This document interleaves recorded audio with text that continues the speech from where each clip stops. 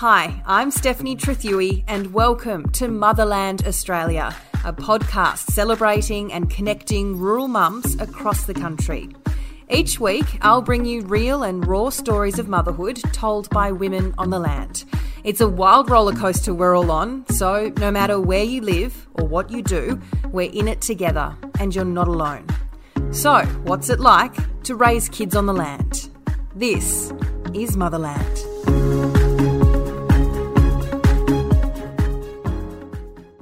Welcome back. This week I'm chatting with rural mum Natalia Crabtree.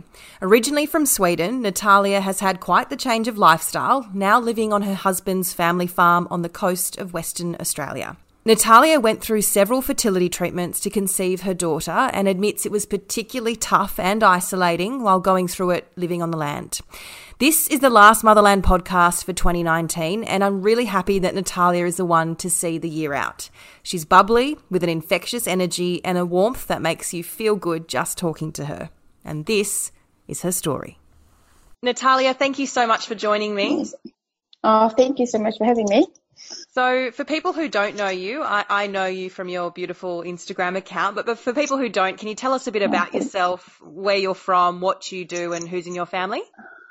Yep, so I'm originally from Sweden and I moved to Australia 9 years ago now. And 6 or so years ago, I moved with my husband to his family farm on the southwest coast. So we're pretty close to the ocean, which is nice. And we have a little daughter called Pippa who just turned 2.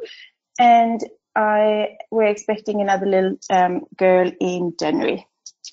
And how on earth did you end up where you are on the coast in Western Australia? It's a good question.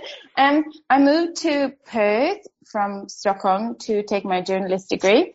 And I'd been working as a journalist a bit before then, but after my actual degree, I never ended up working anywhere. But I met my husband when I was working in a clothing shop and he was working in the city. And it turned out we had the same birthday, and after that, everything was just so easy with him. And after a year, we moved back to his family farm because he was approaching 30, and I think he was feeling like it was either to move back there or to just stay in the city. And I think we both felt like we needed to live in the country a bit.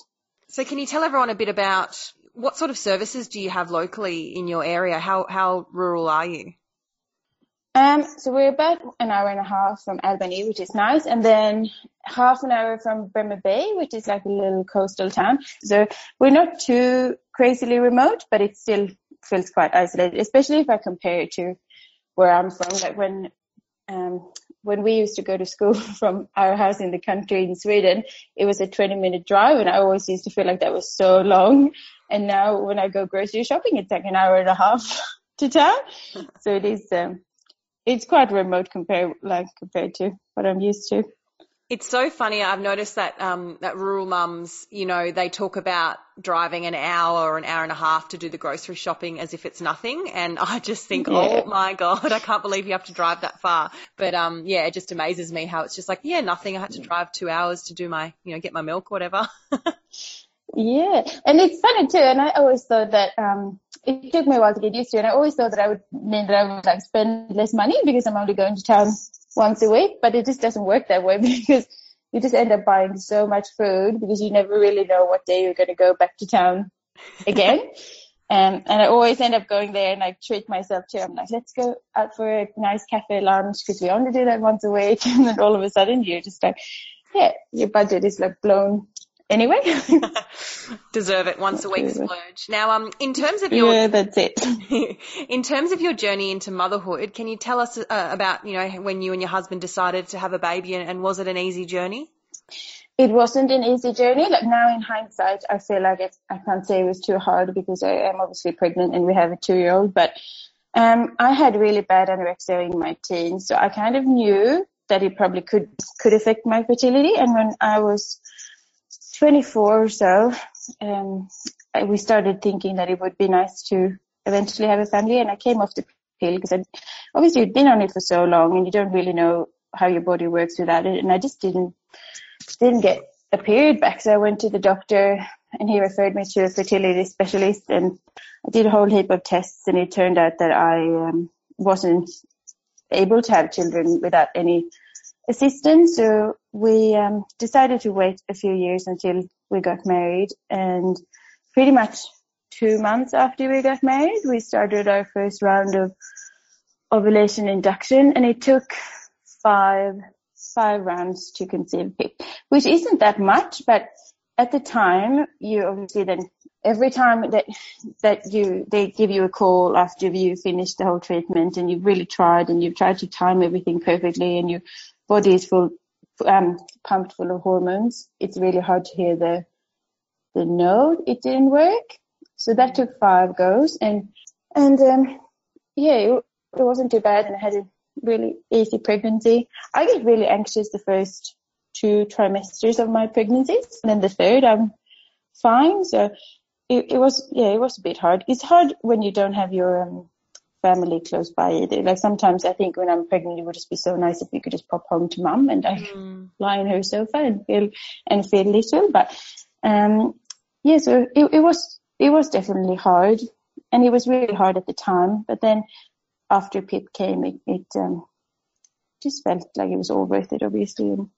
Yeah, I can't imagine, how difficult that must have been. I suppose as a young woman, you spend your whole teens, or maybe not teens, but you spend your whole 20s maybe trying not to get pregnant, or, your early youth. Yeah, that's it. I think when you want to get pregnant, you go, oh yeah, I'll just have a baby now. And, I guess a lot of us take it for granted.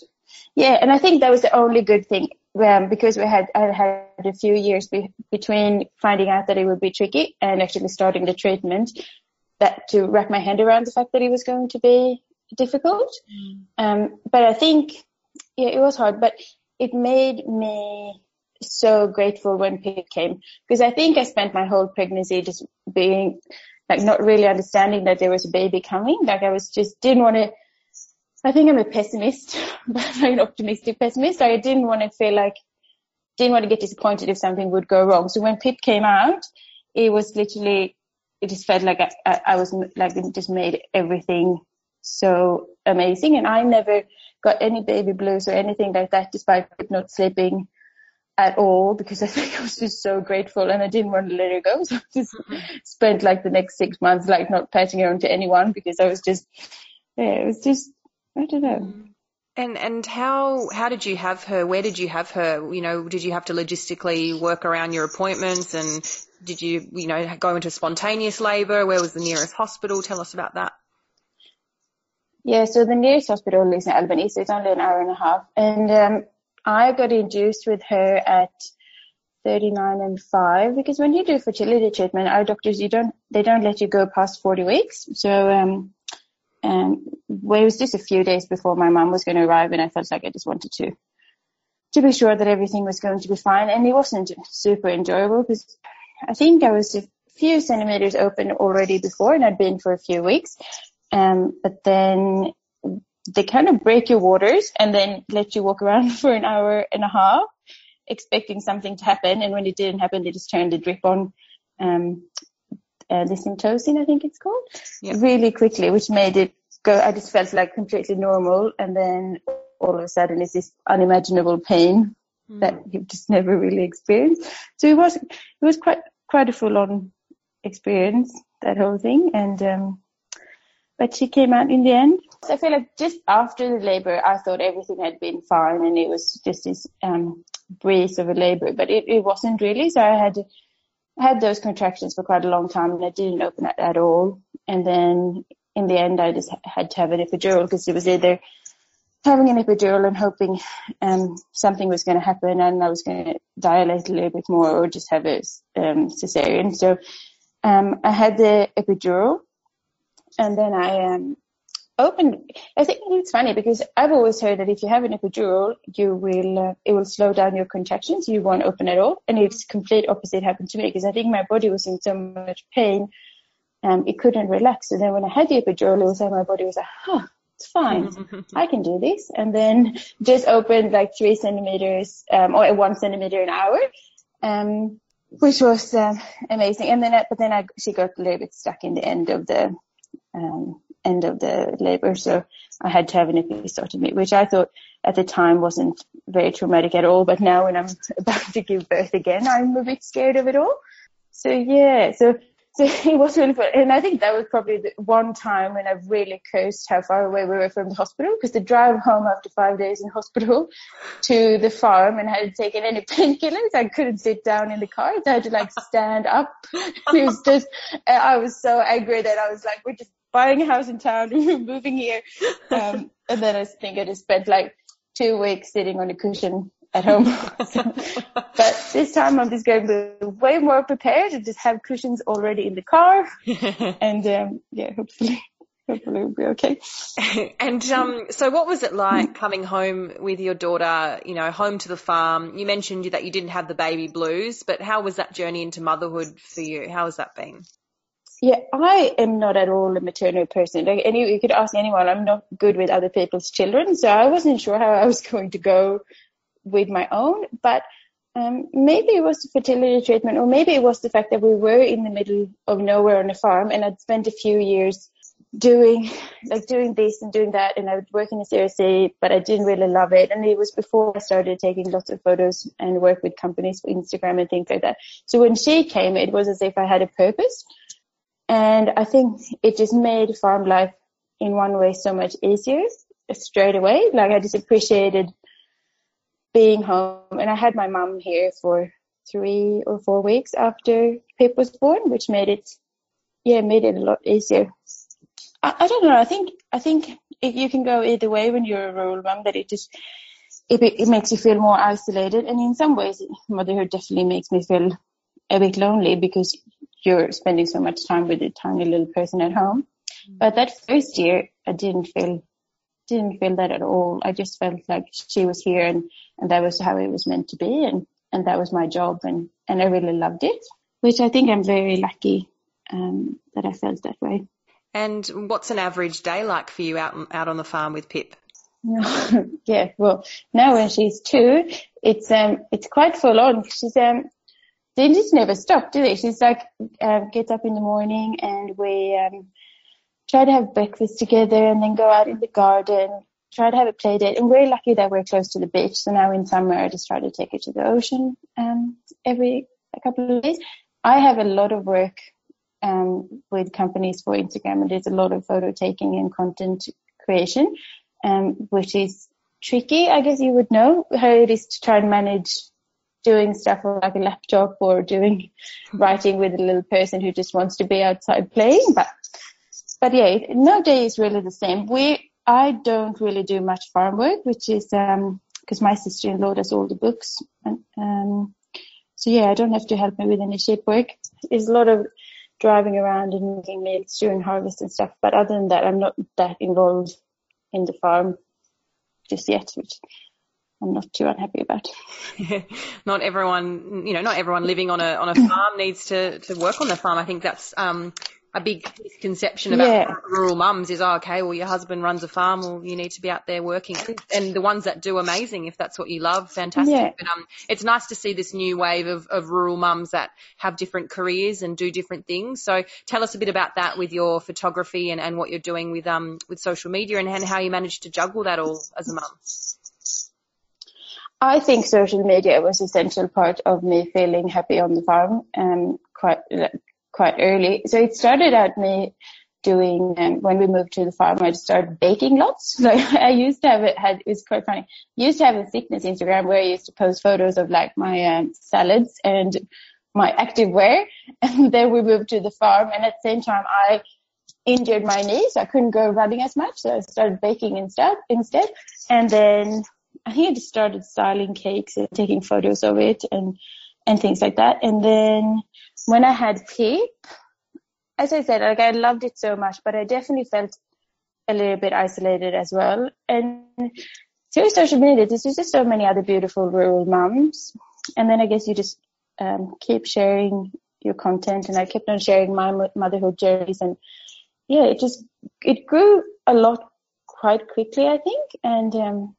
And it's been really nice, because I feel like then I have a purpose that's not just a farm. It's obviously not what I wanted to do when I was growing up in Sweden, or when I went to university, I didn't go to university to study farming, and I love agriculture, and I think it's fascinating, but it's not my passion.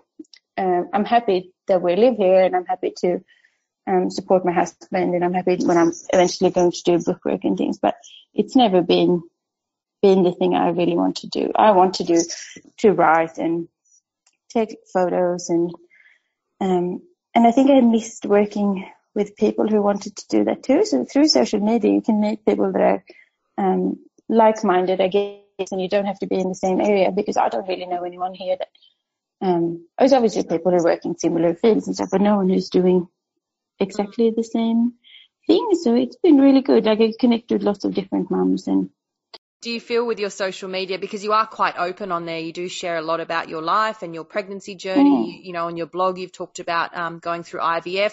Has that, as a rural mum, being, you know, isolated where you live, has that connected you more? Do you feel less lonely because of that online community?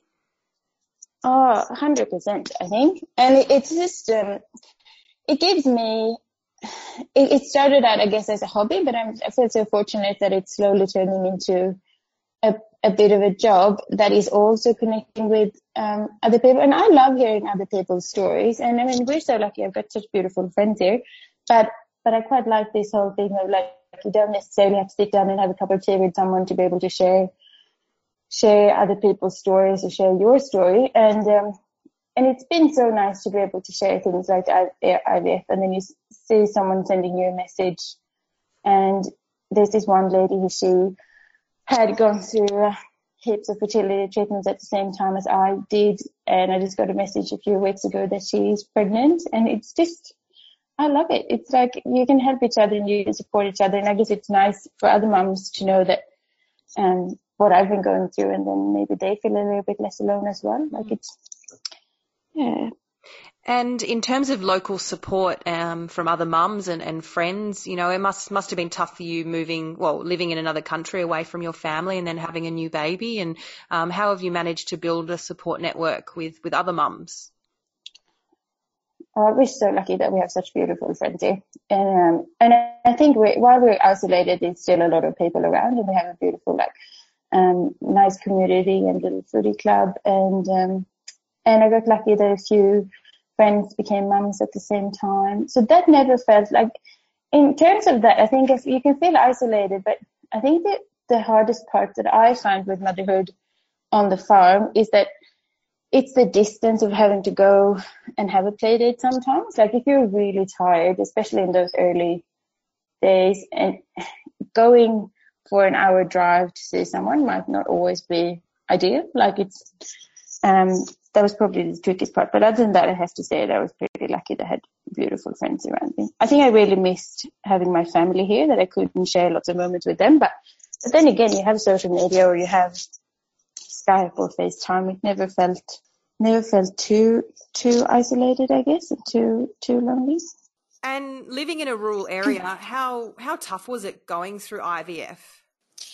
It was quite tough, I think. So the first treatment that we started doing was ovulation induction. And I find that was almost more stressful than the actual IVF, because you go, I guess with IVF, everything is quite structured, but with ovulation induction, you're really just taking drugs, hoping that your body's going to respond and that you're going to get the right hormone levels to have an ultrasound.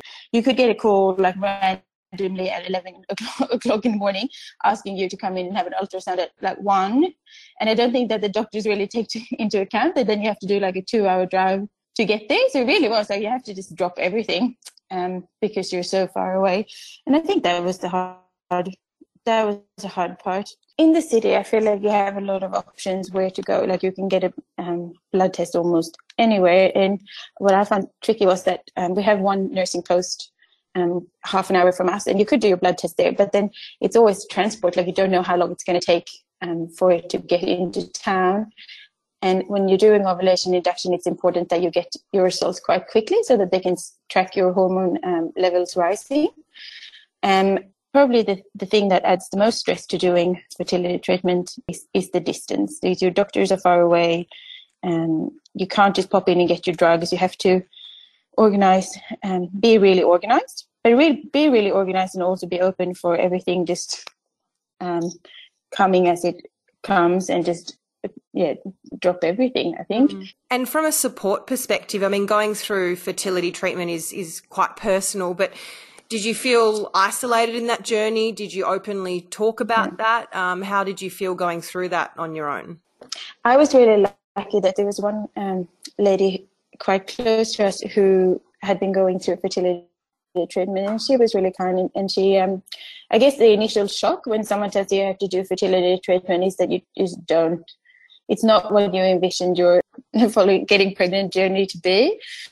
And she got me onto a few Facebook groups, and I think that was a real lifesaver, because I guess you do feel quite isolated. There's not a lot of people around, and and especially when we first moved here, because then I didn't really know that many people at all, and that really helped. And I guess you feel like you have an online community that you can ask questions and things. And I guess that's also it wasn't too hard for me, because I think I was always quite open with that we had to do it. I think both my husband and I are the type of people who, like, if we talk about it, it's not as big of a deal. I think talking about fertility treatment helps, because it's just another way to fall pregnant. It's just an added stress. So it's almost better to talk to people about it, because then you know that they know too. And I guess you can always say that, yeah, we're doing this, but I don't have to tell you. I don't really want to talk about the details and not tell dates and things like that. Yeah. And I know that you said that, it only took 5 rounds, but, that's still a significant amount of time. How did you feel after each failed attempt? I imagine you'd be hopping back in the car, or did you get a phone call back on the farm? How did you handle that news? It was really, really heartbreaking to start with. I think I think my doctors are always, because I don't really know why I don't ovulate. My hormone levels don't really rise as they should, and it probably has to do with previous eating disorders when I was a teenager and things like that. But I think the hardest part was that you get your hopes up. I think I always thought that we were going to have a baby. I feel like I'm always positive in my negativity. I thought, because I guess the first 5 was just ovulation inductions. I always knew that we could keep on going to IVF afterwards. I had a PIP after 5 rounds of ovulation induction. And then when she was 1, we started trying again for another baby. That's when I think I felt really disheartened, because I was wondering if maybe that was it. So PIP was never going to have a sibling, and it just wasn't going to work. I feel like with every time you just have to really let yourself be sad. Like, I think it was almost easier in the way that when I did have PIP, I could go home and I could have a little cry, and then I could cuddle her and say that it wasn't so bad. But I guess with the first round, my strategy was to let myself have 2 days of just being heartbroken and just not feel bad for that. Just accept that this was a really hard journey, and I tried to not compare myself to the people who've had it harder, because I think that was part of sometimes that I could feel about I shouldn't complain, because I don't have to do IVF, and it's just ovulation induction and it will be okay. But yes, we got really lucky that we did 4 rounds of ovulation induction to try for a sibling, and then for PIP, and then those didn't work, so we did IVF, and we got 7 or 8 embryos, and we put 1 back in, and that one didn't work. And that was hard, because then it felt like we had started to do like the bigger treatment. That didn't work. I felt really flat, but then I just booked a trip home to Sweden. So I guess I decided I was going to really try to distract myself. And somehow maybe that I was always been so annoyed when people say, oh, just relax and something will happen. Like take your time and just let yourself rest. And you might fall pregnant naturally. And I always thought it was the most condescending thing to say, because to someone who's like doing fertility treatment, because I don't think that's going to happen. But it was literally exactly what happened with this pregnancy. So we didn't fail the IVF, and then I went home to Sweden. And every time we were driving into the little country town that my mum lived close to, I started feeling sick. So she's feeling sick all the time. And I was wondering why. I thought I better just do a test before I start. And then I found out in like the late evening in Sweden that there was actually there was like a plus on it. I couldn't believe it. So I called my husband, and he couldn't believe it. He was asking what Swedish hipsters that was the dad, because I'd been away for like three weeks by then. So I think it was also hard, but we got so lucky in the end that this baby is like a natural little blessing, I guess. There's always hope, even when it doesn't feel like it. Yeah. And what's your, I guess, message to other mums out there in rural areas that are struggling with their fertility? Because, you know, we don't hear a lot about it, and, you know, it's not always easy to conceive kids, and it can be really isolating, I imagine, when you're going through those treatments. In a city, it's probably a bit easier. You've got more people around, your doctors down the road, you know, whatever, people and support. But to be out there alone, you know, must be pretty tough. What's your message to other mums out there? I think the most important thing is to cut yourself slack. Like it's not, the house might not be as organized. You might not be able to help as much with other things. And if you're feeling awful from the drugs, or if you're feeling sad, just let yourself feel that, and don't feel like you should be toughening it out. I guess the country mentality often is to just like tough it out and you'll be all right. And I think especially in Australia, that you'll be all right is like quite strong. And no, maybe you won't be all right. Maybe you will just have a week when you're just feeling awful and you just want to lie on the sofa and you feel bloated and you feel crap, and maybe the washing will just become a mountain and it doesn't really matter. I think just they say you shouldn't let the fertility treatment rule, and definitely don't do that, but then also don't let it become, it's a huge part of your life when you're going through it, and it's just going to have to be a huge part of your life. And I feel like talking about it definitely helped me. It made it feel like it wasn't as big of a deal. And also, I think if you do decide to talk about it, you'll realize that there's so many more women out there that are going through the same thing. Like, you'll be surprised when you do start talking, because I did feel really isolated, and I felt like it's just me, no one else is having this problem. And then I did start talking to her about it, and I realized how many people who actually have gone through it. And I guess then you don't feel as isolated anymore. And definitely join some Facebook groups, because there's so many good ones. And then you can always ask questions. And I guess maybe that's in a small community too. If you don't want to talk about it, like doing it with someone who is a complete stranger but is going through the same thing is actually really good, because then the whole community won't know about what you're going through if you don't want them to. So I think, so that's probably mine. Just cut yourself some slack and just let it be a big part of your life if you feel like it is, and just be maybe ready to drop everything when you need to, and have good podcasts to listen to on the drive to town. And I guess, how important do you think is it for mums to share their stories around the country, to talk about motherhood honestly? I think that's really important. I think for me, seeing people sharing their story and being honest, which I think people are really opening up now. If you see on social media, it doesn't, all these taboo and stigmas that people probably wouldn't talk about maybe 10 years ago, it feels like everyone's talking more about postnatal depression or perinatal anxiety and things like that.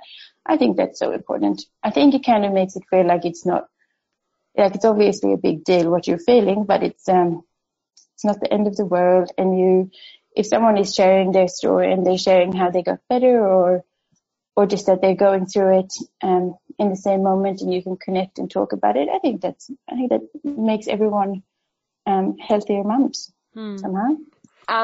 And how are you feeling going into, well, not going into pregnancy, how are you feeling about having your second child very, very soon? How are you feeling about that?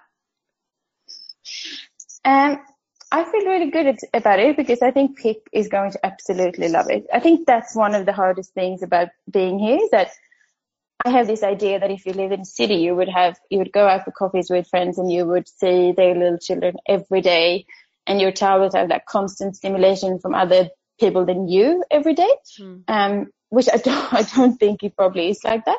But I'm excited for Pip to be able to like share her days with another little person, because she's a very social little human, so she will love it. Hopefully this baby will sleep better than Pip did, and then I think everything will be a little bit easier. Pip would like wake up every hour and never have a long nap during the day, and that was really hard.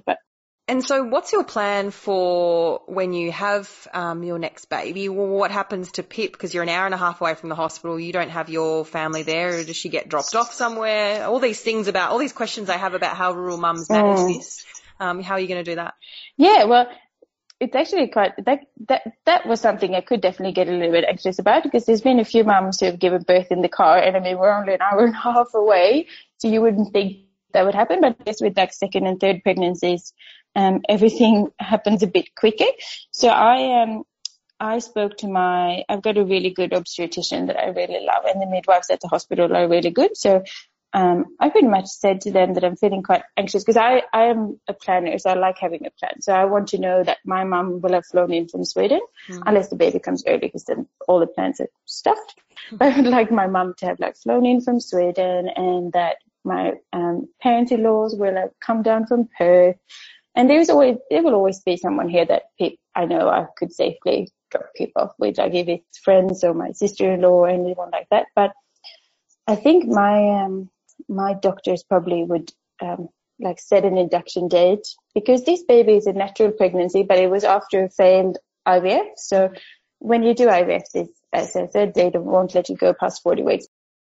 Pick and stay on the farm with my mum and her grandma and grandpa.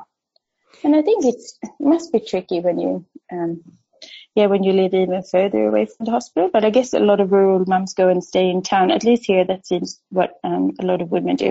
They go and stay in town for the last 2 weeks or so of their pregnancy, just to make sure there's no car labours and births in cars and stuff. And, well, you got to let us know how that all goes, and hopefully there's no birth in the car and there's lots of cushions on the way back. Yeah, fingers crossed. And I guess just finally, I mean, how do you see rural mums in terms of how they're perceived publicly? I've talked a bit about this, but the reason why I'm doing this podcast is to give mums a platform to talk about motherhood, but also to break through some taboo subjects. And rural mums are very resilient and tough. Yeah. They don't always have to be. It's okay to not be okay, and it's okay to talk about, some more emotional things. Yeah, I feel like the rural mums, at least around here, are so tough, and they just do everything. So they will go do the farming and do the mothering. And I guess a big difference from where I grew up and compared to here is that you wouldn't say that you're a solo parent when you're a farmer's wife or you're a farmer, but it is a lot of time. A lot of like child raising is just on the mum, which is, I guess, it is the way it is in so many ways. But I feel like they really should be given more credit, both for, I don't know, it's that thing of saying that they're a farmer's wife, but really, or farmer's wife or a rural woman, but they are most certainly farmers as well. Like, I see them do everything, and they probably should get a little bit more credit for it, I think. Do you feel like you get labelled a farmer's wife, or how does that sit with you? It's funny, when I go through immigration, they have to tell you what you're doing for a job, and I always say that I'm a farmer, and then they ask me a farming question, and I am, and I think the only one I really know is like, yeah, I'm like, oh, well, no, I think I don't know what crops we have and things like that. So I would probably not have an issue with that, because I feel like the farm is definitely my life, but at the moment it's probably more my husband's life, and I do other things. But I feel like for like someone like my sister-in-law who does lots of the bookwork and other things, I would say she definitely should just be a farmer. You shouldn't be a farmer's. You wouldn't say farmer's wife. I think you should just say farmer for everyone. And I probably should, even for the people who are doing other things and driving tractors and doing shape work, because the farms wouldn't work without the women anyway. Like, you're doing different things, and I guess it's such a teamwork, so you really need each other, I think. Yeah, definitely. And for you personally, what's your next chapter? What's your next challenge with motherhood? Well, it is to have this little baby, and hopefully people love it and not be too jealous. And I think it is to keep working with businesses, and I'm really loving seeing this. Lots of rural women are starting their own businesses that we get to work with, and I just love that it's they're finding something they can do on the land that's not. I guess it's because of Instagram and social media, and that it's easy to build your own businesses. And I think I would love to work more with that. And that's pretty much it, I think. Yeah. I feel like I haven't really thought a lot further than the next 2 months until the baby comes, and then I'll just see how it all goes. Well, we wish you, everyone I'm sure listening wishes every mum the best when they're, about to have a baby. So, we wish you all the best with the new pub and keep us up to date. I'll have to update everyone when the new arrival gets here. And yeah, thank you. Thank you for sharing your story. I really appreciate it. Oh, thank you. Hope it made sense. I've got a bit of a baby brain, I think. It made perfect sense. And you know what? Baby brain is totally fine. It's a shocker. Yeah, thank you. Thanks, Natalia. Thanks for listening. I hope you enjoyed today's episode. Don't forget to hit subscribe and follow the podcast each week. And finally, if you're a rural mum or you know one with a great story, please shoot me a message via the Motherland Instagram or Facebook page. I'd love to hear from you. Catch you next week.